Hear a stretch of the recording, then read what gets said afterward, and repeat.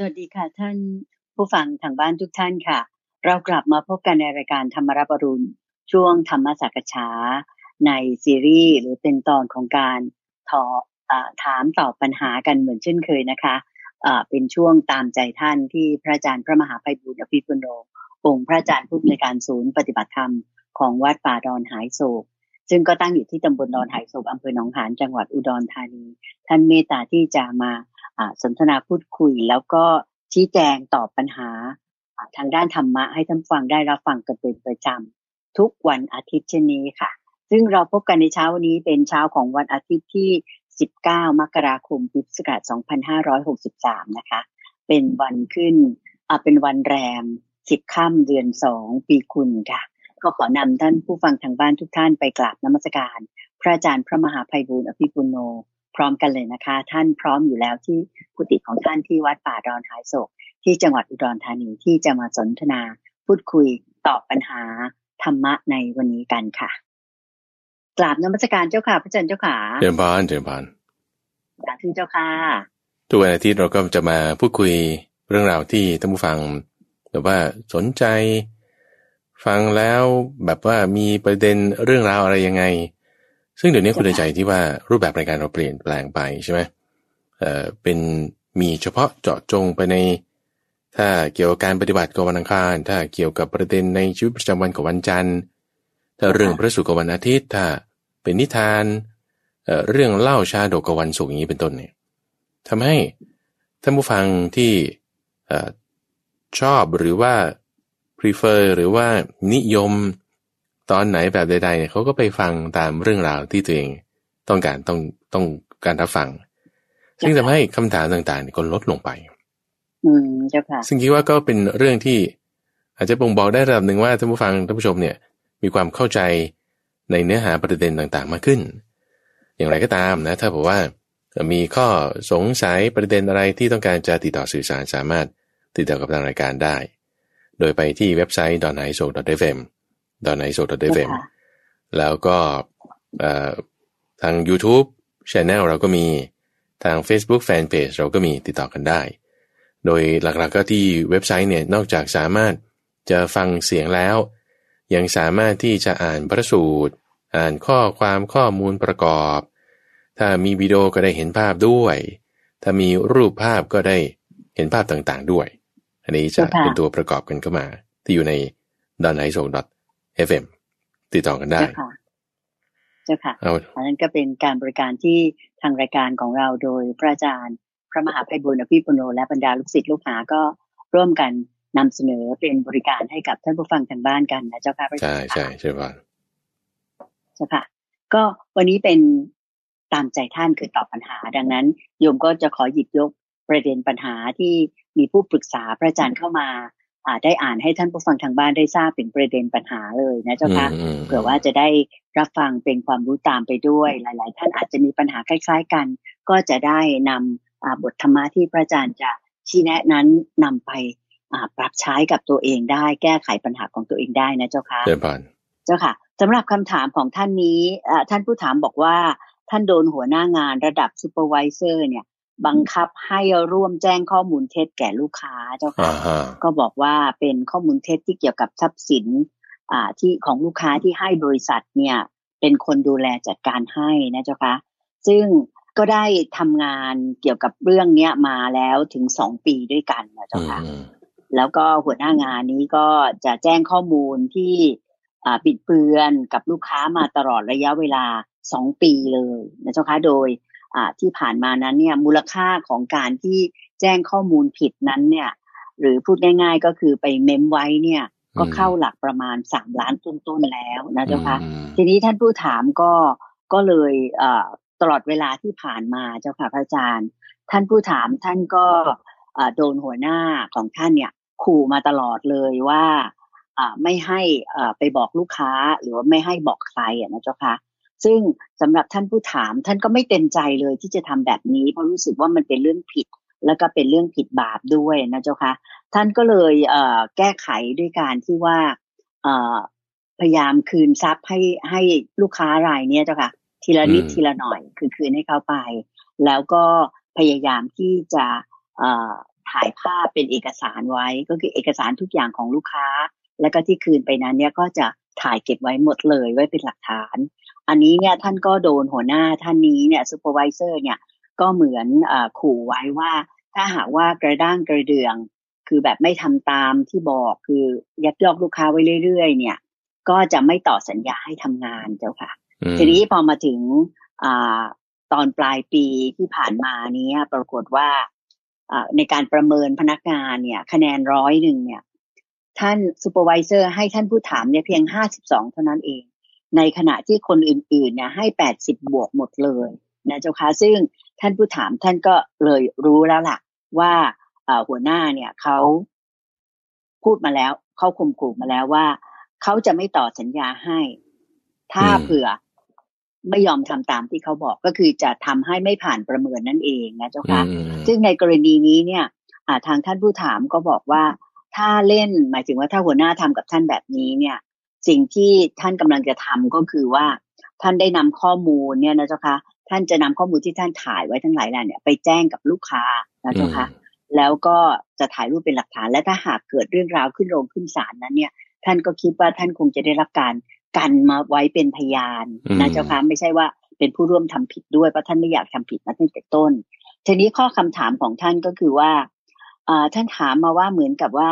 การทำของท่านเนี่ยเจ้าค่ะของหัวหน้าคนนี้นะเจ้าค่ะที่เหมือนว่าทำร้ายคนอื่นอยู่ฝ่ายเดียวตลอดเนี่ยอยากจะถามว่าเมื่อไหร่กรรมที่หัวหน้าทำไม่ดีเนี่ยซูเปอร์ไวเซอร์ทำไม่ดีเนี่ยมันจะสนองกับซูเปอร์ไวเซอร์คนนี้บ้างเพราะว่าแล้วก็ท่านก็ถามว่าแล้วจะต้องทำอย่างไรตามคำสอนของพระพุทธองค์ของเรา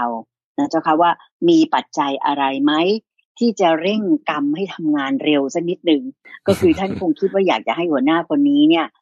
ได้รับผลกรรมของการที่มาบังคับขู่เข็นใจท่านในการที่จะไปโกงลูกค้า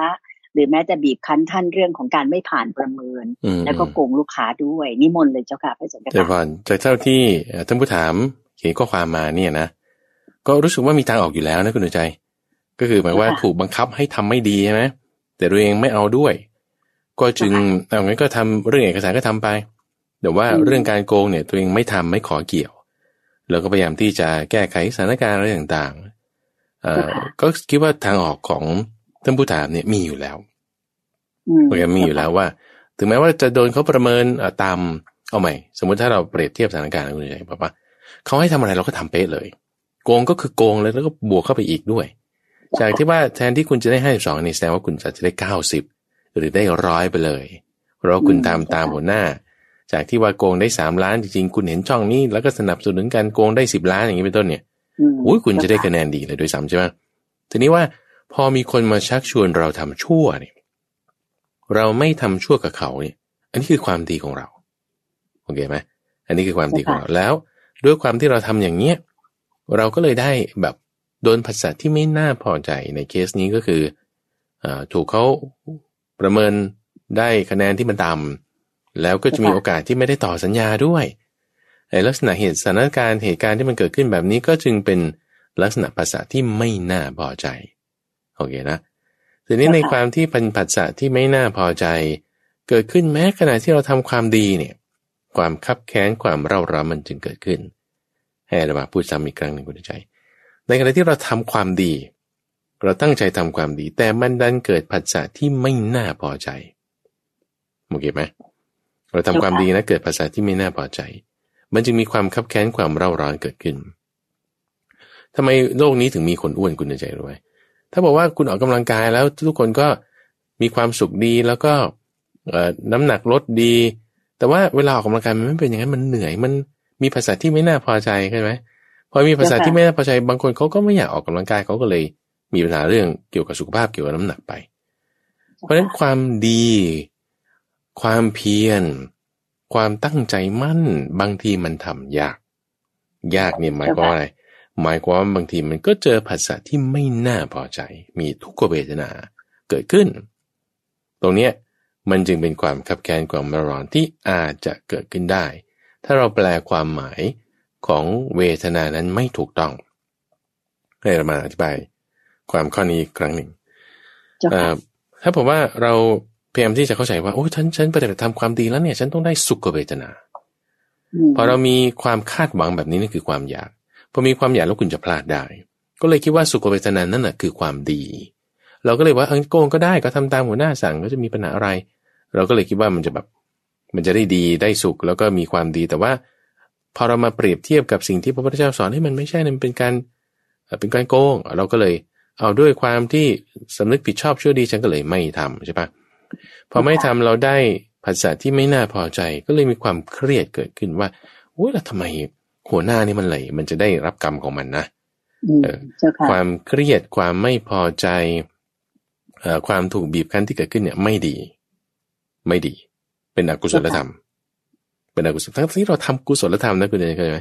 ทั้งนั้นที่เราทำกุศลธรรมทำความดีพอเกิดผัสสะที่ไม่น่าพอใจเราดันมีจิตที่เป็นอกุศลอาจารย์ต้องการจะเปรียบเทียบเรื่องนี้เมื่อวันศุกร์นี้เองคุณใจที่ได้เอาเรื่องของลิงตัวหนึ่งที่เป็นจ่าฝูงเป็นโพธิสัตว์พระพุทธเจ้าของเราเนี่ยไปเสวยชาติเป็นลิงเป็นลิงเนี่ยแล้วก็ไปช่วยพราหมณ์คนหนึ่งให้ออกมาจากก้นเหวคราวนี้ว่าไปช่วยเขาออกมาแล้ว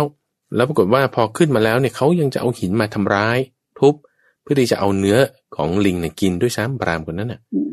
พราหมณ์ทำไมชั่วร้ายเลวทรามขนาดนี้แม้กระนั้นเองนะตัวโพธิสัตว์เนี่ยคือลิงเนี่ยก็ไม่ได้มีความคิดไม่ดีกับพราหมณ์นั้นนำซ้ำเนี่ยยังขอให้เขาว่าโอ้ยด้วยกรรมชั่วนี้ขอให้คุณอย่าได้กรรมชั่วเลยขอให้คุณอย่าได้มีความไม่ดีเพราะว่ากรรมชั่วที่คุณทำเลยยังมีจิตกรุณากับเขานะนี่คือโพธิสัตว์นะแม้เขาจะทำไม่ดีกับตัวเองไปช่วยเขาดันมาทำร้ายตัวเองก็ยังมีจิตที่เขาอยากจะให้เขาพ้นจากความทุกข์ด้วยซ้ำจิตใจกว้างขวางแบบนี้ไม่ได้จะคิดว่าโอ้โหฉันไม่น่าช่วยแกเลยฉันทำไมแกเป็นคนอย่างนี้ด่าทอว่าร้ายอาฆาตไม่เป็นนี่คือจิตใจแบบโพธิสัตว์ที่ว่ากว้างขวางตัวเองเนี่ยก็ไม่ได้ผิดอะไรตัวเองก็ทำความดีอยู่แต่พอคนอื่นทำความชั่วทำไมเราถึงให้จิตของเราไปอยู่ในแดนไม่ดีด้วยความชั่วของคนอื่นก็ใช่ไหมเราไม่ควรเป็นอย่างนั้นทำความดีทำความมันตลอดเราจะสบายใจทำไมเพราะว่าการแปลความหมายของข้อนี้มันต่างกันว่าถ้าเราทำความดีแล้วเราต้องได้สุขเวทนาเนี่ยคุณแปลความหมายผิดทำให้บางทีเราทำความดีแล้วมันไม่สุดมันแบบค้างอยู่แล้วก็เครียดแล้วก็พอคนอื่นเขาทำไม่ดีแล้วเขาได้ดีเราก็เลยจะมามีความไม่ดีตามการกระทำไม่ดีของคนอื่นนั้นด้วยมันก็เลยแบบไม่ดีเต็มที่เพราะฉะนั้นตรงเนี้ยไม่ใช่คำถามที่ถูกนะคุณใจไม่ใช่ว่าจะมีอะไรทำตามหลักคำสอนของพระพุทธเจ้าที่เร่งให้มันกรรมได้เกิดผลเร็วๆเนี่ยอันนี้เป็นคำถามที่ไม่ถูกต้องเป็นคำถามที่ไม่ถูกต้องคำถามที่ถูกต้องก็คือว่าจริงๆแล้วสมมติว่าถ้าเรามีทางออกแล้วเรามีทางดำเนินไปแล้วจริงๆมันจะไม่มีคำถามเลยว่าฉันก็ตั้งมั่นอยู่ในความดีก็จบแล้วไหมฉันตั้งมั่นอยู่ในความดีก็จบแล้วทีนี้ว่า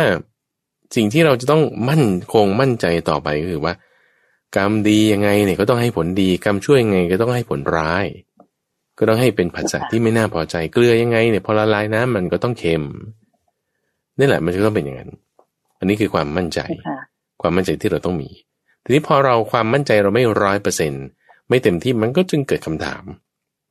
ตรงนี้ก็จึงเป็นลักษณะของวิจิกิจฉาเป็นลักษณะของวิจิกิจฉาคือความเคลือบแคลงความไม่ลงใจว่าทำไมเขาถึงจะยังได้ไม่ดียังไม่ได้ไม่ดีสักทีอย่างเงี้ยนะทำไมถึงยังไม่ได้ไม่ดีสักทีมันต้องได้ไม่ดีเร็วๆสักทีอย่างเงี้ยนะกระบวนตามกฎหมายทำไมช้าจังเลยอย่างเงี้ยมันไม่ทันใจเราไม่ทันใจตามความอยากของเราเพราะฉะนั้นสิ่งที่เราทำเนี่ยคือทำยังไงเราถึงจะจิตใจเนี่ยให้มีความผาสุกได้แม้แต่ว่าเกิดทุกขเวทนาเกิดขึ้นนั่นเป็นคำถามที่ควรจะเป็นคำถามในที่นี้พอเราเจอสิ่งที่ไม่น่าพอใจแล้วจะทำยังไงในกรณีนี้ว่าให้เราเนี่ยมีความผาสุกเกิดขึ้นต้องมี5อย่างอุตใจอธิบายแบบว่ามีอะไรบ้างเจ้าค่ะพระอาจารย์คือนี่เป็นเรื่องของกำลังจิตไงเป็นเรื่องกำลังจิตที่ว่าทำไมเราถึงแบบไม่สามารถคือฉันทำความดีแล้วเข้าใจไหมคือแบบไม่โกงตามเขาละต่อให้เขาจะประเมินฉันห่วยแล้วก็อาจจะไม่ได้ต่อสัญญาจะตกงานด้วยซ้ำเนี่ยแต่ว่าความดีทำไมของเราแบบมันไม่เต็มที่เพราะว่าพละ กำลังในการรักษาความดีของเราเนี่ยมันไม่เต็มที่นั่นคือพละเนี่ยหมายถึงกำลังในการที่จะรักษาจิตของเราให้ตามมรรคเนี่ยมันไม่ได้ 100% เต็มที่ทำให้มันแบบเป๋ไปบ้างเป๋ไปเอียงไปทำให้แบบมีคิดแบบทำไมมันต้องเป็นอย่างนี้ทำไมมันไม่ได้ชั่วสักทีอันนี้คือความคิดชั่วนะเอาแค่ว่าคิดให้คนอื่นได้ชั่วเนี่ยนั่นก็เป็นความคิดชั่วของเรา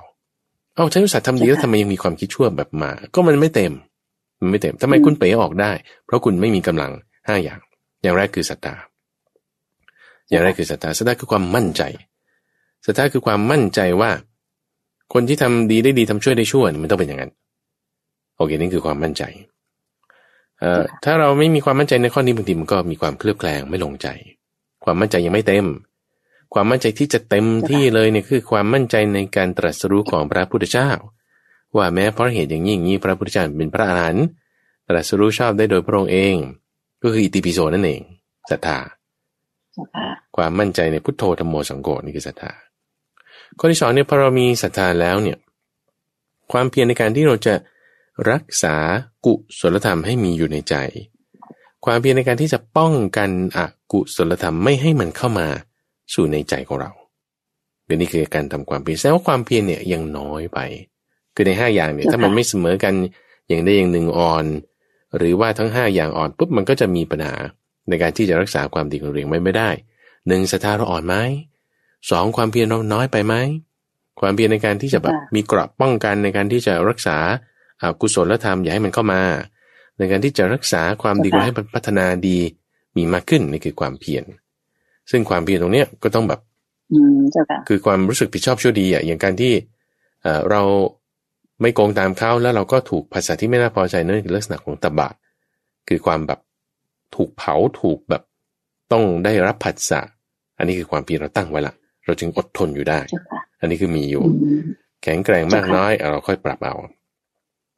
ในข้อที่3นั่นก็คือเรื่องของสตินี่คือความระลึกได้แทนที่เราจะให้จิตของเราเนี่ยไปตามความปรุงแต่งไปในเรื่องที่มันไม่ดีว่าเมื่อไหร่เขาจะได้รับความชั่วอย่าให้ไปทางนั้นแต่ให้มาระลึกถึงความดีที่เรามีเนี่ยฉันอุตส่าห์มีศีลนะเนี่ยระลึกถึงศีลของตนเนี่ยเป็นศีลานุสติพอเราระลึกถึงศีลของเราเป็นศีลานุสติเนี่ยเราจะมีความสบายใจเราจะมีความอิ่มเอิบใจศีลานุสติในที่นี้ก็คือเป็นอนุสติอย่างหนึ่งใน10อย่างมีค่าเท่ากันกับอานาปานสติมีค่าเท่ากันกับจาคานุสติเท่ากันกับพุทธานุสติเลยเป็นตัวที่เราระลึกถึงศีลของเราได้ถัดมาจากศีลแล้วขอไปถัดมาจากศีลที่เป็นสติแล้วเนี่ยนะก็จะทำให้เกิดสมาธิข้อที่4ใช่ข้อที่4คือสมาธิข้อที่4คือสมาธินี่คือความที่จิตเป็นอารมณ์อันเดียวตรงนี้แหละคุณเดินใจที่จะทำให้เราแบบว่าไม่สะเทือนต่อให้เขายังไม่ได้ไม่ดีต่อให้เขายังไม่ได้ไม่ดีใช่ไหมเราก็ไม่รู้สึกสะเทือนโอเคนะการที่จิตเราเป็นอารมณ์อันเดียวอยู่ได้นั่นคือสมาธิโอเคสมาธิคือความที่จิตเป็นอารมณ์อันเดียวเพราะฉะนั้นมีอะไรมากระทบปุ๊บเนี่ยเขายังนิ่งเฉยอยู่ได้สบายใจอยู่ได้นั่นคือสมาธิพอมีสมาธิปุ๊บเนี่ยเราก็จะข้อที่5คือปัญญาในการที่เห็นความไม่เที่ยงความเกิดดับความเปลี่ยนแปลงไปของสิ่งต่างๆปัญญานี้ก็จะเป็นตัวที่ทำให้เราสามารถตัดสามารถละสามารถวางในข้อที่ว่าทำไมเขาถึงจะไม่ดีเร็วๆสักทีปัญญาที่เรายังมองไม่เห็นจุดนี้ถ้าเราพัฒนาปัญญาขึ้นเราก็เห็นว่าสัตว์โลกก็เป็นไปตามกรรมเราก็สบายใจได้คุณใจเราคิดดูคดีความอะไรต่างๆเนี่ย10 ปีเขาพิจารณาความกันเขายังตัดสินจำคุกได้จนบางคนเป็นข้าราชการอย่างเงี้ยนะโกงในสมัยที่ตัวเองอยู่ในอันดับสูงๆใช่ไหมก็อาจจะ50เกือบ60แล้วอะไรเงี้ยพอเกษียณอายุไปคดีความเขาพิจารณาฟ้องนั่นนี่ผ่านไป10 ปี15 ปีตัวเองอายุ75หรือ70นี่ต้องไปเข้าคุกติดคุกเงี้ยโอ้โหเพิ่งจะได้รับกรรมใช่เพิ่งจะได้รับโทษอย่างเงี้ย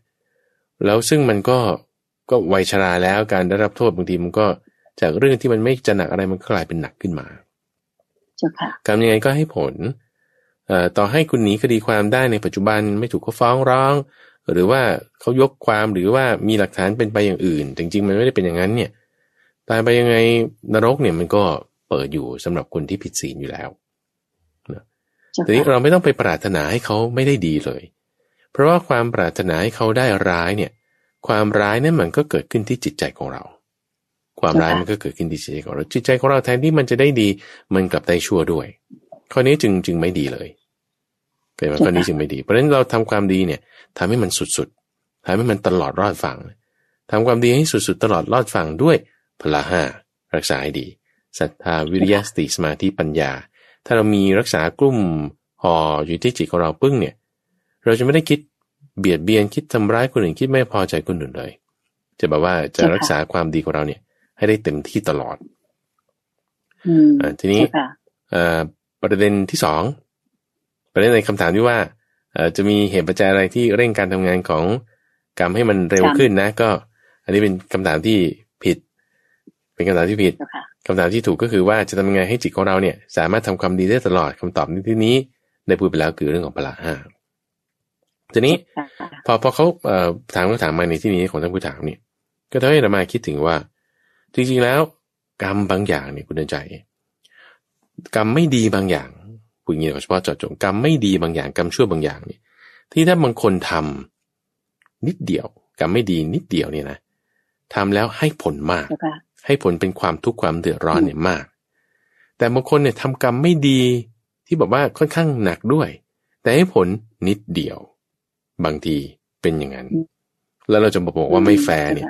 คุณพูดไม่ได้คุณพูดไม่ได้เปรียบเทียบกับอะไรนี่เราเพิ่งคุยกันไปเมื่อสัปดาห์2 สัปดาห์ที่แล้วนี่เองไหมคุณจะเกี่ยวกับเรื่องที่ว่าเกลือเนี่ยเกลือเอาก้อนเกลือขนาดเท่ากันเอาไปผสมละลายอยู่ในน้ำแก้วหนึ่งกับก้อนเกลือขนาดเท่ากันไปละลายอยู่ในน้ำกะละมังหนึ่งอ่างหนึ่งโอ่งหนึ่งอย่างเงี้ยแปลว่าความเค็มออกมาน้ำที่อยู่ในแก้วมันก็ต้องเค็มกว่าน้ำที่อยู่ในโอ่งด้วยก้อนเกลือเท่ากันก็ใช่ไหมเพราะว่าปริมาณน้ำในโอ่งเนี่ยมันมากกว่าปริมาณน้ำในแก้วเช่นเดียวกันนะคือเรากำลังเปรียบเทียบถึงว่าความชั่วนี่คือก้อนเกลือเนี่ยพอๆกันเนี่ยพอไปละลายให้ผลเนี่ยเป็นความเผ็ดร้อนความไม่อร่อยก็อยู่ที่ว่าน้ำเขาเนี่ยมันมากหรือมันน้อยมันมากหรือมันน้อยน้ำนี่ก็คืออะไรคือความดีที่เขาได้ทำมาใช่อยู่เขาอาจจะมีความชั่วเป็นบางครั้งบางคราวคนเรามันก็ดีมันก็มีนี่ความดีที่เขามีเนี่ยมันก็เป็นเหมือนกับน้ำที่ว่าได้กระทำไว้จึงทำให้บางทีเนี่ยมันก็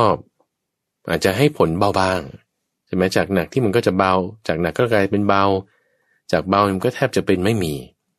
เพราะฉะนั้นเนี่ยถ้าเราจะคิดว่าให้กรรมตามสนองให้มันยุติธรรมเนี่ยมันไม่ยุติธรรมคุณเข้าใจไหมเพราะว่าบางทีเราก็จะเข้าใจว่าโหคุณทำกรรมชั่วต่อให้เอาเกลือ2 ก้อนเข้าใจไหมแต่ว่าน้ำคุณเป็นโอ่งเป็นกระมังอย่างเงี้ยในขณะที่คนหนึ่งแค่ก้อนเดียวแต่น้ำคุณมีแก้วเดียวก็ต้องเค็มมากกว่า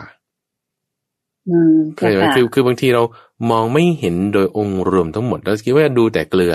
ทำไมคนนี้เกลือ2คนนี้เกลือ1แล้วทำไมคนเกลือ1เนี่ยแบบได้รับผลการกระทำที่เผ็ดร้อนกว่าในขณะที่คนเกลือ2เนี่ยทำชั่วมากกว่าเขาอีกได้รับผลการกระทำที่น้อยกว่า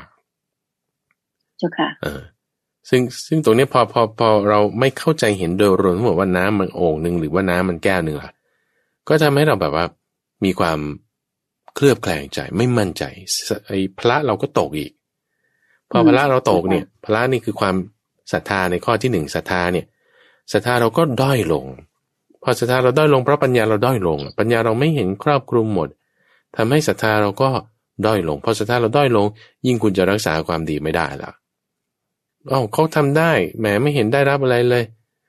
ฉันก็ทำบ้างเสียงอ่อยๆหน่อยพอมีโอกาสฉันก็ทำบ้างอย่างเงี้ยนะมันก็ไม่ได้ความดีของเราก็ตกแต่ว่าให้เรามั่นใจนะในที่นี้เราจึงมีความมั่นใจว่ามันต้องเป็นอย่างนี้หมายถึงว่ากรรมต้องได้ล่ะเราก็ให้ฉลาดในการที่จะเห็นมันไม่มีความที่ว่าจะพอใจหรอกจะให้มันยุติเนี่ยยุติธรรมความยุติธรรมเนี่ยหาไม่มีในโลกนี้อยู่ในใจเพราะว่านี่มันเป็นสังสารวัฏยุติธรรมเนี่ยให้คือธรรมะอันเป็นที่ยุตินี่คือแบบจบมันจะจบไหมคุณก็ไปจบที่ศาลสถิตยุติธรรมใช่ไหมก็ถึงบอกว่าอย่างนั้นแต่ไม่จบเพราะว่ามันไม่พอใจก็อย่างว่าถ้าไม่พอใจเนี่ยคุณก็ไปศาลเตี้ยอย่างเงี้ยมันก็ไม่จบอีกฝ่ายหนึ่งทำอีกฝ่ายหนึ่งอีกฝ่ายหนึ่งก็ทำอีกฝ่ายหนึ่งก็ผูกเวรกันไปเรื่อยๆจากภพนี้ก็ไปภพต่อไป ไอ้ที่ว่าตัดสินคดีความก็แค่ว่าในนัยยะแค่คดีเดียวแต่ว่าที่มันจะจบได้ยุติได้จริงๆเนี่ยนั่นคือนิพพานคือนิพพานนิพพานจะเป็นจุดที่ว่ายุติได้เจ้าค่ะแต่มาสำหรับในกรณีนี้เจ้าค่ะโยมเสริมนิดนึงว่าสำหรับในกรณีนี้เนี่ยท่านผู้ถามเนี่ยอาจจะมีความรู้สึกว่ายังไม่ได้มองเห็นในองค์รวมว่าหัวหน้าเนี่ย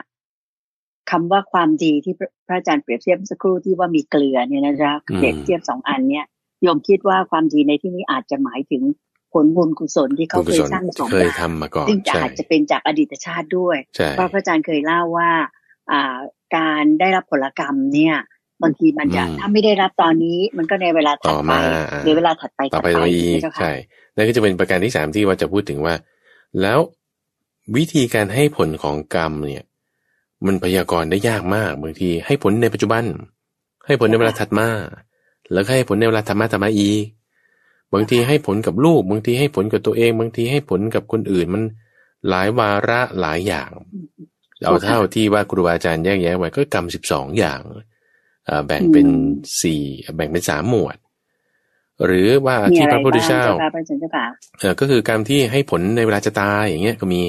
กรรมที่ให้ผลในเวลาที่จะเกิดกรรมที่ให้ผลเป็นกรรมหนักกรรมที่ให้ผลเป็นสนับสนุนหรือทำให้ตัดรอนจะมีหลายอย่างที่ลักษณะการทำงานของมันแต่ว่าถ้าเอาที่พุทธพจน์ที่พระพุทธเจ้าตรัสไว้เนี่ยก็คือ3วาระเดี๋ยวนี้ถัดมาอีกแยกออกไปอีกก็มีเพราะฉะนั้นไอ้การให้ผลของกรรมเนี่ยมันจึงพยากรณ์ยากคนต้องมีความสามารถจริงๆในระดับแบบพระพุทธเจ้าหรือว่าเหมือนกันที่ถึงจะให้คำนวณได้ว่าเงี้ยเขาจะได้เมื่อไหร่ซึ่งก็ตรงนี้เราถ้าคิดมากเนี่ยนะเราจะเป็นบ้าได้จะเป็นบ้านี่หมายถึงว่าเพี้ยนไปมีความฟุ้งซ่านจิตไม่สงบสมาธิไม่เกิดเสื่อมศรัทธาไปอีกพระก็ตั้งอยู่ไม่ได้เพราะฉะนั้นเราก็ไม่ควรจะไปคิดในลักษณะที่ว่าเมื่อไรกรรมมันถึงจะสนองมันสักทีอย่าไปคิดเรื่องนี้คิดเพียงแค่ว่าเรามีความดีของเรารักษาอยู่ได้ไหมสบายใจแล้วนั่นคือเป็นศีลานุสติด้วยจะสบายใจมากเลยเจ้าค่ะสาธุเจ้าค่ะก็คือ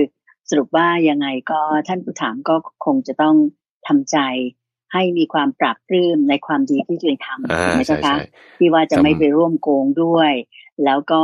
ท่านก็ทำในทางโลกก็คือว่าเก็บข้อมูลหลักฐานต่างๆแล้วก็ถ้าหากมีการขึ้นศาลท่านเองก็จะไม่เดือดร้อนไม่ต้องติดคุกเมื่อว่าตอนนี้หรือตอนแก่มันอย่างซูเปอร์วิเซอร์คนนั้นถูกไหมเจ้าคะแต่สำหรับซูเปอร์วิเซอร์คนนั้นเนี่ยก็รอให้ผลกรรมของเขาเนี่ยเขาได้ประสบเองก็แล้วกันเราอย่าไปทำให้จิตใจของเราเนี่ยหม่นหมองไปด้วยการไปนึกว่าเมื่อไหร่หน้ากรรมจะสนองสักทีไอ้หมอนี่อะไรอย่างนี้ถูกไหมเจ้าค่ะอาจารย์คำว่าที่คุณจะใช้ว่าคำว่าทำใจเนี่ยก็คือหมายว่าให้มีสติทำใจนี่ไม่ใช่ว่าก้มหน้ารับกรรมอะไรอย่างนี้ไม่ใช่นะแต่ทำใจเนี่ยหมายถึงว่าให้เราระลึกถึงความดีของเราทำเนี่ยหมายถึงการกระทำในที่นี้หมายถึงสติที่เราระลึกถึงความดีของเรานั้นคือศีลานุสติแล้วก็ที่บอกว่าหนทางเรามีอยู่แล้วในหลักฐานต่างๆเราเก็บรวบรวมไว้เนี่ยให้เราสบายใจอันนี้ก็สบายใจเสร็จปุ๊บเราก็รักษาความดีของเราได้เต็มนี่ก็ไปได้นั่นเองเจ้าค่ะสาธุเจ้าค่ะอันนั้นก็เป็นคำตอบที่พระอาจารย์พระมหาไพบูลย์อภิปุณโญชี้แนะให้กับท่านผู้ถามที่ถามปัญหามานะคะทีนี้ต่อไปโยมก็ขออนุญาตนำเอาคำถามที่ท่านผู้ถามอีกท่านหนึ่งนะเจ้าค่ะอันนี้เขียนมาเป็นจดหมายเลยคุณสมหมายเป็นลายมือนะเจ้าค่ะเป็นของคุณสมหมายที่ส่งมาจากจังหวัดนนทบุรีคุณสมหมายส่งมาจากจังหวัดนนทบุรีเขียนเป็นจดหมายมาเจ้าค่ะก็คำถามของคุณสมหมายนี่ก็น่าสนใจเหมือนกันนะเจ้าค่ะโยมขออนุญาตอ่านว่าคุณสมหมายบอกว่ามีเรื่องที่จะกราบนมัสการเรียนถามพระอาจารย์อยู่2-3เรื่องแรกเนี่ยท่านก็ถามว่าในสาวกทั้ง80รูปมีบ้างไหมที่บวชศึกหลายๆครั้งแล้วก็ยังได้บรรลุธรรมนะคะอันนั้นเป็นคำถามที่ถามอยู่ในข้อหนึ่งท่านบอกว่าท่านเคยได้ฟังหรือเคยถามจากหลวงน้าท่านหนึ่งที่ขณะนี้ท่านมรณภาพไปแล้วหลายสิบปีเนี่ยนะเจ้าค่ะท่านก็อธิบายให้ฟังว่าชาย3โบสถ์เนี่ยนะเจ้าค่ะก็คือคนที่ไปหมายถึงบวชแล้วนะเจ้าค่ะแล้วก็มีความเชื่อในหลายๆศาสนาในเวลาเดียวกัน นะเจ้าค่ะอันนี้เนี่ยท่านเองก็มีความรู้สึกว่าเชื่อครึ่งไม่เชื่อครึ่งนะเจ้าค่ะคือฟังหูไว้หูหรือว่าเชื่อเพียงครึ่งเดียวนะเจ้าค่ะก็เลยในสิ่งที่ท่านได้ยินได้ฟังมาก็เลยกราบนมัสการเรียนถามพระอาจารย์พระมหาไพบูลย์มาว่าสำหรับพระอาจารย์พระมหาไพบูลย์เนี่ยเจ้าค่ะมีความคิดเห็นอย่างไรเกี่ยวกับประโยคที่ว่าชายสามโบสถ์เนี่ยว่าเป็นอย่างไรเป็นคนที่นับถือหลายๆศาสนาในเวลาเดียวกันใช่ไหมหรือว่าเป็นยังไงเนี่ยเจ้าค่ะนิมนต์เลยเจ้าค่ะโอเคในประการแรกที่พูดถึงว่าในสาวกทั้ง80รูปเนี่ยนะมีใครไหมที่บวชศึกคำตอบคือไม่มีเลยนะเจ้าค่ะทั้ง80รูปเนี่ยท่านบวชครั้งเดียวแล้วก็จนมรณภาพไปเลยใน80รูปนั้นบางรูปยังไม่ได้บวชเลยด้วยซ้ำอย่างกรณีของพายะอย่างนี้เป็นต้นท่านพระพายะเนี่ยเป็นหนึ่งในสาวก80รูปที่แม้จะบวชเนี่ยยังจะไปหาผ้าเนี่ยยังไม่ทันจะหาได้ผ้าตายก่อนแล้วสิ่งนั้นเป็นต้นโดนวัวขวิดตายใช่เพราะฉะนั้นแต่ว่าบวชแล้วศึกไม่มีเลยแต่ว่าเรื่องราวนี้เป็นยังไงคือมีอยู่ภิกษุในสมัยพุทธกาลที่เป็นแบบนี้แต่ไม่ใช่80รูปโอเคเอา80รูปนี้มาจากไหนเพราะว่าสาวกของพระพุทธเจ้าไม่ได้มีแค่80รูปนะสาวกของพระพุทธเจ้ามีเป็นพันเป็นแสนเป็นล้านมีเป็นหลายแต่ว่าที่ว่าคัดเลือกมาแบบว่ายอดของยอดแล้ว80นี่คือ80เอตทัคคะเนี่ยนะเจ้าค่ะเอตทัคคะจริงๆมีน้อยกว่านั้นด้วยซ้ำประมาณสักถ้ามาจะไม่ผิดอาจจะ40กว่าอาจจะ40กว่าแต่ว่า80เนี่ยคือที่ท่านเลือกเอาทั้งภิกษุภิกษุณีอุบาสกอุบาสิการวมด้วยในบริษัท4ทั้งหมดเนี่ยจึงได้80แล้วก็พอได้80องค์นี้มาคือพวกที่แบบว่าสุดยอดละไม่ใช่แค่ภิกษุนะยังมีภิกษุณีอะไรอื่นๆอีกด้วยมีฆราวาสก็มีทีนี้ว่าเรื่องราวที่ว่าภิกษุที่บวชศึกแล้วได้บรรลุธรรมเนี่ยก็มีอยู่รูปหนึ่งเป็นภิกษุที่เป็นลูกของคนเลี้ยงช้างที่ชื่อว่าจิตตะนี่เป็นชื่อของท่านแล้วก็เป็นลูกของคนเลี้ยงช้างชื่อสารีเขาก็เลยเรียกชื่อว่าจิตตะหัตถสารีบุตรจิตตะหัตถสารีบุตรของคนเลี้ยงช้างชื่อสารีคนตัวเขานี่ชื่อจิตตะบวชศึกเนี่ยอยู่7รอบต่อไป6รอบจนรอบที่7เนี่ยบวชแล้วไม่ศึกแล้วก็ได้บรรลุทำขั้นสูงได้มีเหตุอะไรไหมเจ้าค่ะที่ทำไมท่านบวชศึกกันเจ้าค่ะเพราะว่ามีเล่าไว้ไหมเจ้าค่ะมีเรื่องนี้เป็นในนิทานธรรมบทที่ได้พูดถึงเรื่องของท่านนี้ไว้ก็คือว่าท่านบวชแล้วคือตอนแรกที่ก่อนมาบวชเนี่ยเพราะว่าทำมาหากินมันฝืดเคืองทำมาหากินฝืดเคืองว่าจะทำยังไงดีก็เลยไปขออาหารจากพระที่วัดกินพระเนี่ยท่านก็มีเมตตาเอาอาหารให้รับประทานอาหารที่ได้รับประทานเนี่ยโอ้โหก็ดีเลิศมากๆเลยก็มีความคิดว่าอุ้ยเรากรีก็ว่าทำงานอยู่ขนาดนี้ทั้งวันทั้งคืนอาหารจะพอเลี้ยงท้องวันพวกนี้ยังไม่มีโอ้พวกพระพวกนี้นี่บวชปุ๊บปั๊บนี่ก็มีอาหารดีๆรับประทานเลยเราก็บวชบ้างดีกว่าอย่างนี้นะเจ้าค่ะทีนี้พอมาบวชไปถึงสมัยหนึ่งปุ๊บปรากฏว่าฤดูฝนโอ้น้ำดีปีนี้ไม่แล้งเหมือนปีก่อนโอ้ยฉันก็มีที่นามีข้าวมีอะไรอยู่อยากจะไปทำกินอยากไปทำงานของตัวเองกินว่าฉันมีช่องทางฉันจะไปแล้วเนี่ยก็เลยขอศึกศึกไปก็ไปทำนาทำไร่อะไรอย่างเงี้ยแหละเพื่อที่ว่าจะเลี้ยงตัวเองได้ทีนี้พอศึกไปแล้วก็ยังนึกถึงคุณของเนคขมมะอยู่ก็เลยมาบวชอีกคือตอนที่บวชเนี่ยก็ด้วยความที่ว่าพระก็ดูแลอุปถากแล้วก็จัดแจงนั่นอะไรอย่างดีพระในอาวาสนั้นท่านก็รักไงท่านก็รักก็จึงให้บวชครั้งที่2เป็นไปอย่างเงี้ยพอบวชไปผ่านมาอีกปีหนึ่งออกพรรษาเสร็จปุ๊บโอ้ยพรรษานั้นฝนดีมากเลยโอ้ยคิดถึงว่าฉันจะไปทำนั่นทำนี่อะไรเงี้ยนะก็ศึกไปอีกเงี้ยจนกระทั่งว่าในรอบที่6ศึกบวชอย่างเงี้ย6รอบจนเขาแซวกันว่าโอ้โหท่านทำไมบวชศึกงี้จนหัวเนี่ยเป็นเหมือนกับเขียงรับมีดละเอามีดเนี่ยจะไถไปเป็นเหมือนกับที่รับมีดละแล้วก็ทำไมเป็นไปตามอำนาจของจิตแบบนี้ก็เลยเรียกชื่อท่านว่าจิตตะคือไปตามความคิดปรุงแต่งของจิตนั่นนี่ไปจนกระทั่งครั้งสุดท้ายเนี่ยที่ว่าพอกลับไปศึกไปแล้วก็ไปอยู่ในเรือนเนี่ยเห็นภรรยาคือเข้าไปในเรือนของตนเห็นภรรยาเนี่ยนอน ผู้หญิงเขาก็บางครั้งเหนื่อยจากการงานใช่ไหมเขาก็นอนก็เหนื่อยมากก็หลับเต็มที่เลยอะนอนกลางวันแล้วก็นอนกลนคลอด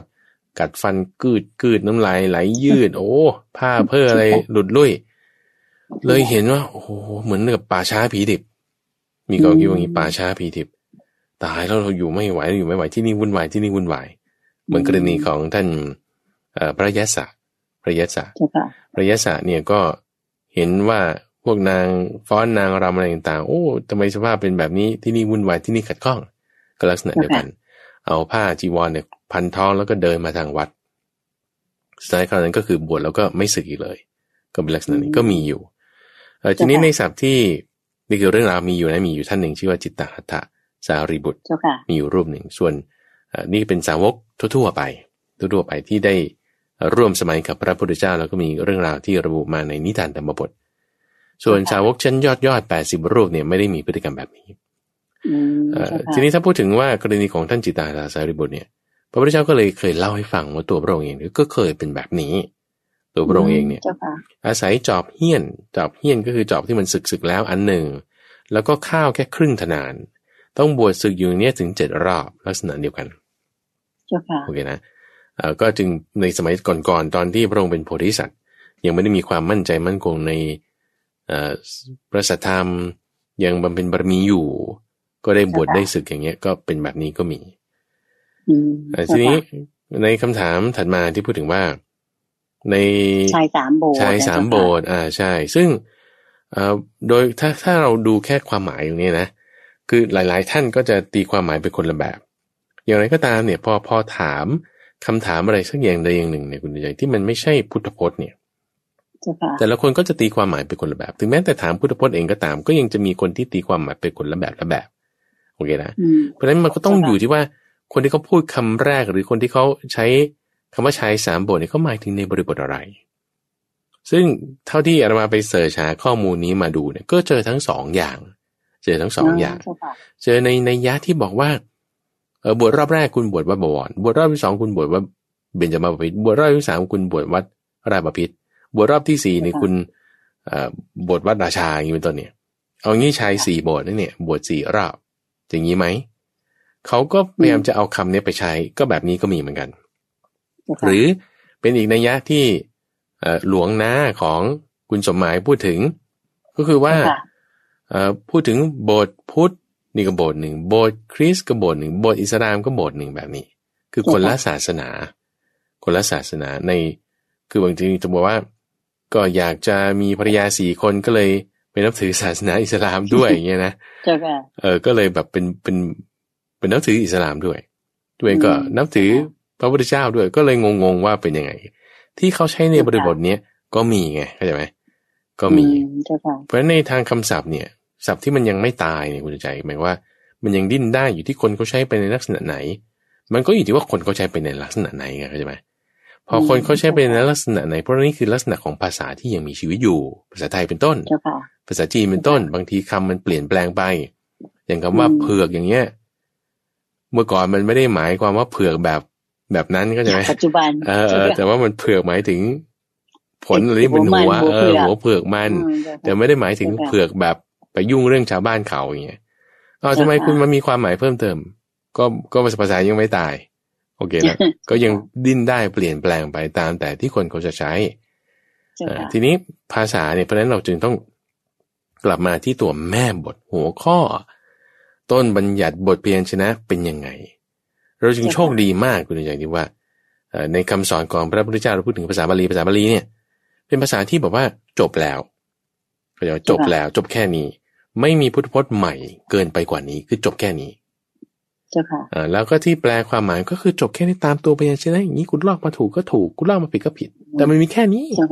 เนี่ยเราจึงมีความโชคดีมากคือถ้าเราจะเปรียบเทียบอย่างในสมัยสมมติเราย้อนยุคไปอยู่สมัยพุทธกาลใช่ไหมเอาพศที่-25เนี่ยพศ-25สมมุตินะพศที่-25เนี่ยก็จะมีคำสอนของพระพุทธเจ้าอะไรต่างๆมาตึมตามอยู่ละทีนี้พอมาต่อมาพศที่-20 5 ปีถัดมาเนี่ยโอ้พระพุทธเจ้าบัญญัติศัพท์นี้เหรอโอ้ไม่เคยได้ยินเลยเนี่ยไหนว่าไงที่เราก็ต้องมาตามศึกษากันต่อเหรออนุสติเมื่อก่อนมี6นะทำไมเดี๋ยวนี้มี7แล้วเหรอ โอ้โหเนี่ยก็ต้องมาจดบันทึกกันต่ออย่างเงี้ยนะเพราะมีเพิ่มเรื่อยๆเพราะพระพุทธเจ้ายังมีพระชนมายุอยู่มีเรื่องอะไรที่ต้องพูดเมื่อก่อนศีลมีแค่85ข้อทำไมตอนนี้มี200ข้อแล้ววะโอเคอย่างเงี้ยนะก็ต้องมาตามต่อกันอีกต้องอัปเดตกันอยู่เสมอแต่ว่าพอพระพุทธเจ้าปรินิพพานไปแล้วเนี่ยไม่มีคำสอนใหม่แล้วนะจบแล้วนะมีแค่นี้นะมีแค่นี้มันก็จึงดีตรงที่ว่ามันก็ได้ตามนี้ได้ตามนี้ทีนี้พอได้ตามนี้เราก็ต้องกลับมาที่ตัวแม่บทจริงๆเป็นตัวอย่างนะว่าถ้าเวลาเราจะทำความเข้าใจในศัพท์ชนิดใดชนิดหนึ่งเนี่ยก็แล้วแต่บริบทที่ว่าคนเขาจะใช้ไปในแบบไหนถูกผิดมันก็อยู่ที่ว่าพวกมากลากไปถ้ามีคนใช้กันมากๆเผือกมันก็กลายเป็นเผือกอีกแบบหนึ่งได้มันไม่ใช่หัวมันแล้วอย่างเงี้ยมันก็เปลี่ยนแปลงไปได้เพราะคนมันใช้มากขึ้นก็เปลี่ยนแปลงไปอย่างเงี้ยเจ้าค่ะพอพูดถึงประเด็นนี้พระอาจารย์เจ้าค่ะโยมได้ยินได้ฟังคนที่มีตัวตนจริงอยู่ในปัจจุบันนะเจ้าค่ะเรียกว่ามีกรณีที่ว่าท่านผู้นี้ชอบบวชแล้วก็ศึกบวชแล้วก็ศึกบ่อยมากเลยต้นปัญหาก็คือถ้าทะเลาะกับภรรยาเมื่อไหร่ก็จะไปบวชพระพอบวชพระภรรยามาง้อมาอะไรก็ศึกออกมาทะเลาะกันก็เป็นบวชใหม่แต่ย้ายไปตามจังหวัดต่างๆเนี่ยมากหลายจังหวัดแล้วหลายครั้งแล้วเจ้าค่ะคนอย่างเงี้ยเจ้าค่ะโยมคิดว่าในความคิดเห็นของพระอาจารย์เนี่ยในความคิดของโยมคิดว่าคนนี้แบบคือท่านไม่ได้ศรัทธาในศาสนาเจ้าค่ะแต่ว่าใช้การบวชเนี่ยเป็นเหมือนการเป็นที่หลบภัยแล้วก็โยมไม่ทราบบาปหรือเปล่าคิดว่าท่านผู้นี้เนี่ยบวชเข้าไปก็คือวันๆก็คงไม่ได้ศึกษาธรรมะอะไรเพราะจิตใจไม่ได้ดีขึ้นนะเจ้าค่ะพอภรรยาไปง้อก็ออกมาแต่แล้วทะเลาะกันก็เข้าไปใหม่อันนี้มันคนแบบนี้นี่พระอาจารย์คิดว่าเขาจะได้รับผลกรรมอะไรไหมเจ้าคะหรือว่าทำให้ศาสนาเราเป็นอย่างไรต่อไปคือมันไม่แน่คุณใจบางทีก็คือการบวชจะเป็นการประชดก็ได้อย่างเงี้ยใช่ไหมทีนี้ถ้าคุณจะประชดหรือว่าบางคนก็บวชตามประเพณีบางคนก็แล้วแต่ว่าพอบวชมาแล้วนี่คือประเด็นตรงที่ว่าคุณรักษาศีลได้ไหมถ้าคุณรักษาศีลดีได้ไม่มีปัญหาแต่ถ้ารักษาศีลให้ดีไม่ได้เนี่ยปัญหามันจะเกิดเพราะฉะนั้นในกรอบขอบของความที่ว่าบวชมาแล้วก็มีศีลรักษานี่ก็คือดีเลยเพราะว่าบางคนมันก็คนมันยังไม่ได้ดีเป๊ะ100%นึกออกปะมันก็มีส่วนที่ไม่ดีอยู่บ้างพอมีส่วนไม่ดีพยายามที่จะฝึกตนให้มันดีก็จึงมารักษาศีลให้มันดีขึ้นเป็นรูปแบบโกนผมหม่อมเหลืองก็คือดีเราจะไปติเตียนเขาโดยข้อนี้ไม่ได้หรอกคุณใจแต่นี่ว่าพอทำมาแล้วพอบวชมาแล้วก็ทำให้มันดีเนี่ยมันก็จึงเป็นความดีขึ้นมาเป็นความดีขึ้นมาก็ประมาณนี้ถ้าผมว่าบวชแล้วทำไม่ดีมันก็ไม่ดีแน่ต่อให้อยู่เป็นฆราวาสแล้วทำไม่ดีมันก็ไม่ดีอยู่แล้วแล้วยิ่งมาถ้าบวชมาแล้วทำไม่ดีน้อยเนี่ยมันยิ่งได้ผลไม่ดีมากเหมือนกับท่านเปรียบไว้เหมือนกับหญ้าคานี่ถ้าจับดีๆนะเอามามัดฟ่อนทำเป็นเชือกทำเป็นอะไรประโยชน์มีมากแต่ถ้าจับไม่ดีนะมันบาดมือเนี่ยก็มีปัญหาเหมือนกันเช่นเดียวกันในการทำความดีในความที่บวชเป็นพระอย่างเงี้ยถ้ารักษาไม่ดีนะก็มีโทษมากนะแต่ถ้ารักษาดีๆเนี่ยมีประโยชน์มากจริงๆทำให้พ้นจากทุกข์บรรลุมรรคผลนิพพานไม่จะต้องกลับไปเกิดไปมีปัญหาเกี่ยวกับเรื่องภรรยาอะไรอย่างนี้อีกเนี่ยถ้าได้แบบเต็มที่เลยทางมันก็มีอยู่ทีนี้ถ้าไม่ได้เต็มที่น้อยที่สุดที่ต้องได้ศีลรักษาได้ไหมในความบริสุทธิ์บริบูรณ์ในเรื่องของศีลอันนี้แค่นี้เองถ้าไม่ได้แล้วคุณก็มันยังดีกว่าด้วยซ้ำถ้าสมมุติว่าคุณจะทำผิดโดยความที่ว่ายังเป็นพระอยู่เนี่ยแล้วทำผิดเนี่ยสู้ศึกไปแล้วแล้วอย่าทำผิดดีกว่าสมมติว่าถ้าคุณจะทำอะไรผิดในความที่เป็นพระฉันแบบหักห้ามใจไม่ได้งั้นฉันขอศึกแล้วก็ไปทำอะไรที่มันถ้าจะเป็นพระมันจะผิดแต่ว่าถ้าเป็นฆราวาสแล้วมันจะไม่ผิดอย่างเงี้ยมันก็อย่างนั้นยังจะดีกว่าถ้าคุณไปศึกแล้วคุณยังจะไม่ทำให้อยู่ในความสภาพที่เป็นพระแล้วผิดเข้าใจไหมก็ยังช่วยรักษากันในระดับนั้นก็คงจะดีได้นั่นเองเจ้าค่ะขอบพระคุณเจ้าค่ะคำถามข้อที่2ของคุณสมหมายนะเจ้าค่ะก็ถามว่าเมื่อพระท่านกล่าวคำสมาทานศีล5เสร็จนะเจ้าค่ะสรุปลงท้ายว่าจะไปสุคติได้ด้วยเพราะศีลนะเจ้าค่ะสุคติ นั้นรวมถึงโลกมนุษย์ด้วยหรือไม่เพราะในโลกมนุษย์นั้นคุณสมัยบอกว่ามีทุกข์มีสุขไม่ทุกข์ไม่สุขทั้งนี้เพราะเป็นที่ดีนะเจ้าคะที่งามนั้นเนี่ยเป็นอย่างไรเป็นที่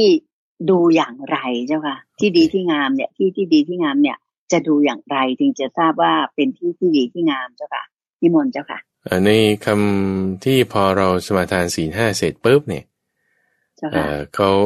คำสุดท้ายที่เราจะต้องพูดเนี่ยคือสุรามีระยะมัชฌปมาทฐานาเวรมณีสิกขาปะทังสมาธิยามิใช่ไหมพระท่านก็จะบอกต่อว่าสีเลนะสุขติยันติศีลเนี่ยเป็นไปเพื่อความสุข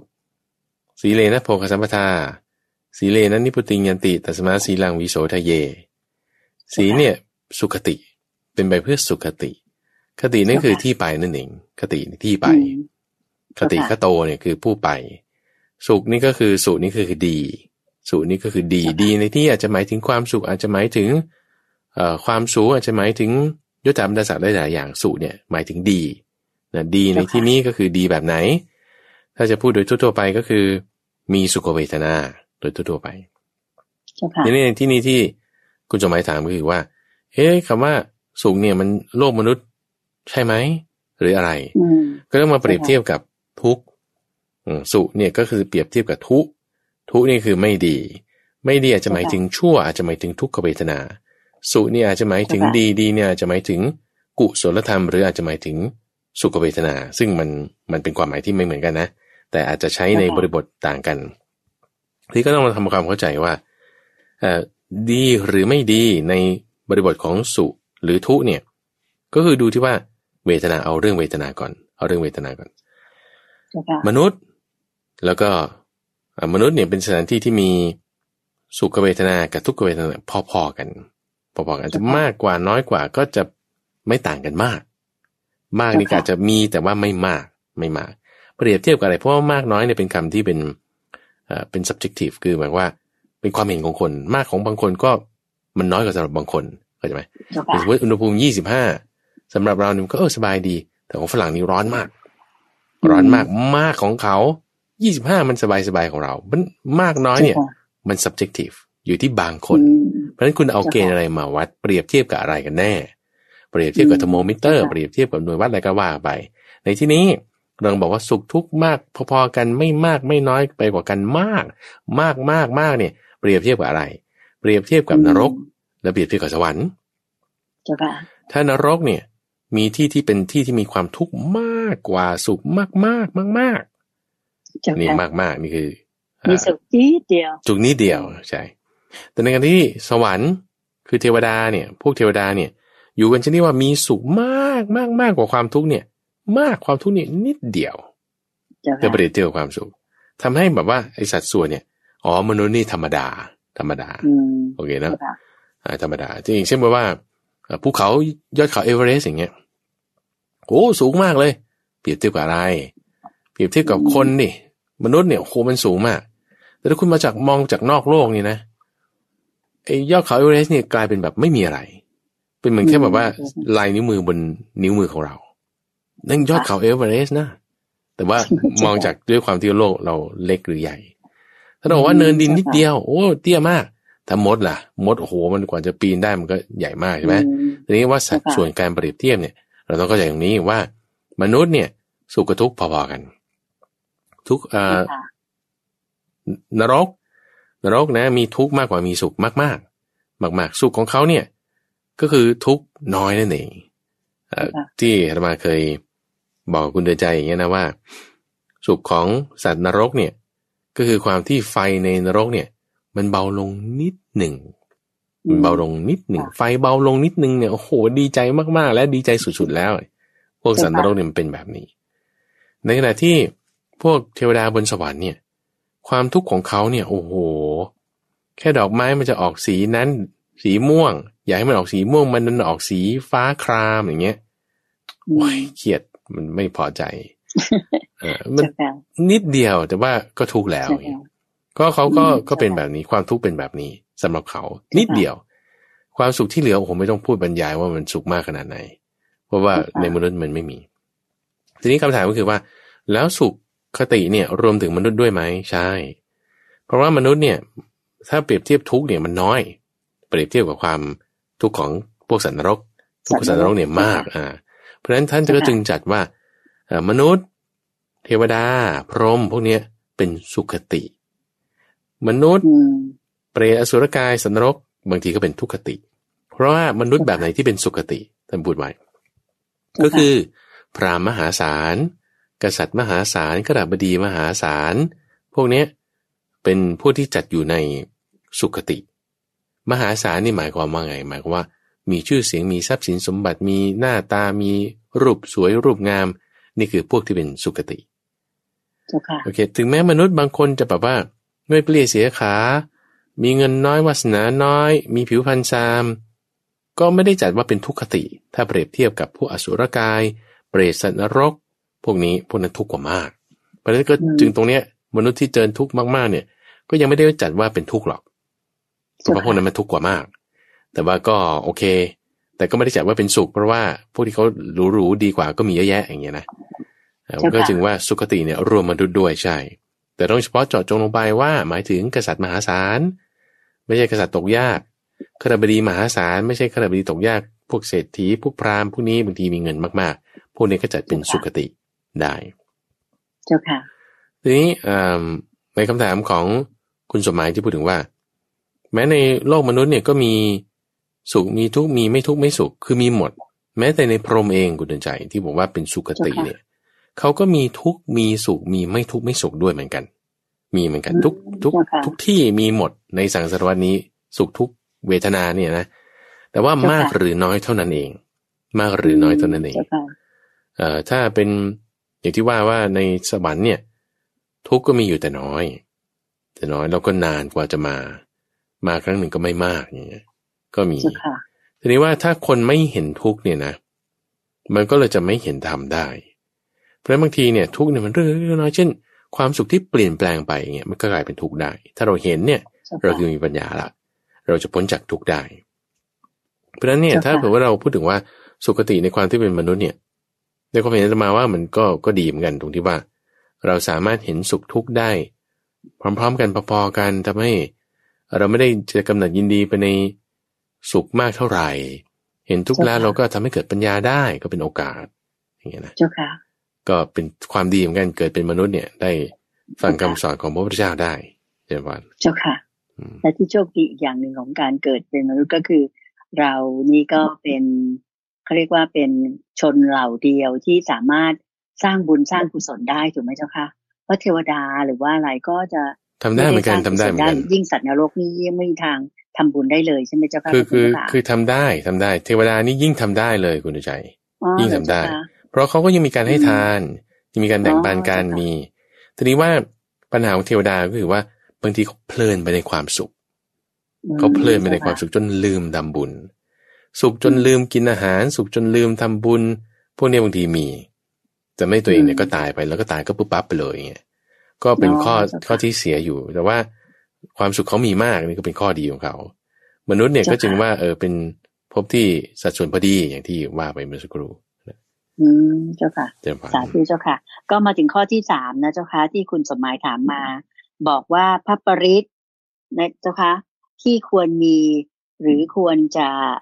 นำมาสาธยายหรือสวดมนต์ในพิธีงานมงคลสมรสหรืองานแต่งงานเนี่ยเจ้าค่ะนั่นก็คือองคุริมานปริตหรือองคุริมานสูตรอันนี้พระอาจารย์จะขอความเมตตาที่จะให้ช่วยแปลเป็นไทยให้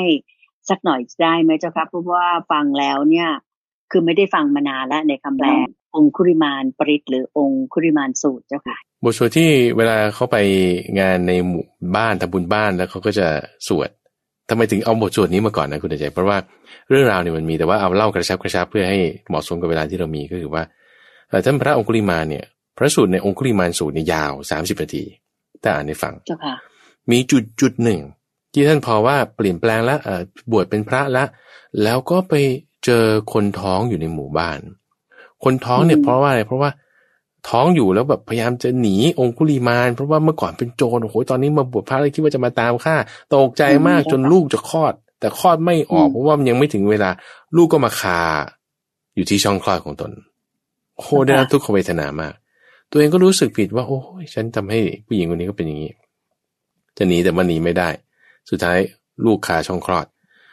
ทำไงดีก็เลยมาเล่าให้พระพุทธเจ้าฟังพระพุทธเจ้าก็เลยบอกว่าเอ้าองคุลิมาถ้าฉันทำอย่างนี้เธออธิษฐานสัจจวาจาบอกว่าตั้งแต่ฉันบวชมาเนี่ยตั้งแต่เกิดมาเนี่ยจะไม่ได้เคยที่จะแกล้งทำสัตว์ให้ตายเลยด้วยความสัตย์นี้ขอให้ความสวัสดีจงมีแก่เธอพระองคุลิมาบอกนี่มันจะเป็นมุสานะเนี่ยเพราะว่าเกิดมานี่ฆ่าคนไปตั้งเป็นพันแล้วเนี่ยเอางั้นเอาใหม่ตั้งแต่เกิดมาในอริยชาติท่านว่าอย่างนี้ตั้งแต่เกิดมาในอริยชาติไม่ได้รู้สึกจงใจตั้งใจว่าจะแกล้งพรากสัตว์จากชีวิตเลยเนี่ยด้วยวาจาสัตย์นี้ขอให้ความสวัสดีจงมีแก่เธอท่านแค่นี้เองแล้วก็เลยไปบอกกับผู้หญิงคนนี้ที่เขาตั้งครรภ์อยู่พอผู้หญิงคนนี้เขาตั้งครรภ์เสร็จปุ๊บระลึกได้ว่าโอ้ท่านบวชพระแล้วนี่โอ้สบายใจบรุษลูกนี่คลอดออกมาได้ง่ายใช่ก็จะเป็นคาถาที่มักจะพระเนี่ยมักจะนิยมเอาไปสวดในบ้านในที่เขาเพิ่งแต่งงานกันเพราะว่าคิดว่าเขาจะมีลูกแล้วเขาจะได้มีลูกคลอดออกง่ายๆเข้าใจไหมก็จึงว่าด้วยความสัตย์เนี้ยขอให้คันมีความสวัสดีขอให้ลูกที่เกิดในคันมีความสวัสดีแค่นี้เองเป็นสั้นๆแค่แบบ2 บรรทัดเองเขาจะพูดกันมักจะสวดพร้อมกันกับโพชฌงค์นี่เป็นโพชฌงค์ปริตคำว่าปริตเนี่ยหมายความว่าไม่ได้เป็นบทเต็มๆเพราะถ้าบทเต็มๆขององคุลิมานสูตรนี่ก็จะยาวกว่านั้นของโพชฌงค์นี่ก็จะยาวกว่านั้นแต่เขาย่อมาเฉพาะหัวข้อหรือสรุปอะไรอย่างเงี้ยเอาเฉพาะหัวข้อมาจบแล้วให้มันผูกเป็นคาถาสวยงามแล้วก็เอามาท่องให้ฟังอย่างเงี้ยเป็นลักษณะว่าเป็นให้เป็นมงคลให้ระลึกถึงเหตุการณ์นี้สบายใจปุ๊บมีปีติเกิดขึ้นทุกขเวทนาที่อยู่ในกายก็จะระงับไปโดยควรแก่ฐานะได้สั้นๆแค่นี้เชิญฟังเจ้าค่ะก็คิดว่าพระอาจารย์พระมหาไพบูลย์อภิปุโนก็ได้เมตตาที่จะมาชี้แจงตอบปัญหาทางด้านธรรมะให้กับท่านผู้ฟังทางบ้านทั้ง2 ท่านที่ถามเข้ามาในรายการในเช้าวันนี้หลายท่านรวมทั้งท่านผู้ฟังทางบ้านก็คงได้พลอยมีความรู้ตามกันไปด้วยความรู้ทางด้านธรรมะของเราก็กว้างขวางขึ้นอีกในเช้าวันนี้เหมือนอย่างที่ผ่านมาตลอดระยะเวลา10 ปีเข้ากับปีนี้ที่พระอาจารย์พระมหาไพบูลย์อภิปุโนแห่งวัดป่าดอนไหโศกได้เมตตาที่จะมาเป็นองค์ปาฐกหรือผู้จัดรายการให้ท่านได้รับฟังรับชมกันมาเนี่ย10 ปีเต็มทางสถานีวิทยุกระจายเสียงแห่งประเทศไทยนี้แล้วนะคะก็น่าเสียดายที่ว่าเวลาในรายการวันนี้ในเช้าวันนี้ก็หมดลงแล้วจริงๆดังนั้นดิฉันก็ขออนุญาตที่จะนำท่านผู้ฟังทางบ้านทุกท่านและญาติโยมทุกท่านได้กราบขอบพระคุณและกราบนมัสการลาพระอาจารย์พระมหาไพบูลย์อภิปุโนและพระเดชพระคุณหลวงพ่อดร.สะอาดทิโตภโสแห่งวัดป่าดอนไหโศกตำบลดอนไหโศกอำเภอหนองหานจังหวัดอุดรธานีเพียงแค่นี้ค่ะพรุ่งนี้เช้า 5:00 ถึง 6:00 นพบกับพระอาจารย์พระมหาไพบูลย์อภิปุโนเหมือนเช่นเคยในรายการธรรมะรับอรุณนี้นะคะสำหรับวันนี้กราบขอบพระคุณและกราบนมัสการลาเจ้าค่ะพระอาจารย์เจ้าค่ะเชิญพรสาธุเจ้าค่ะ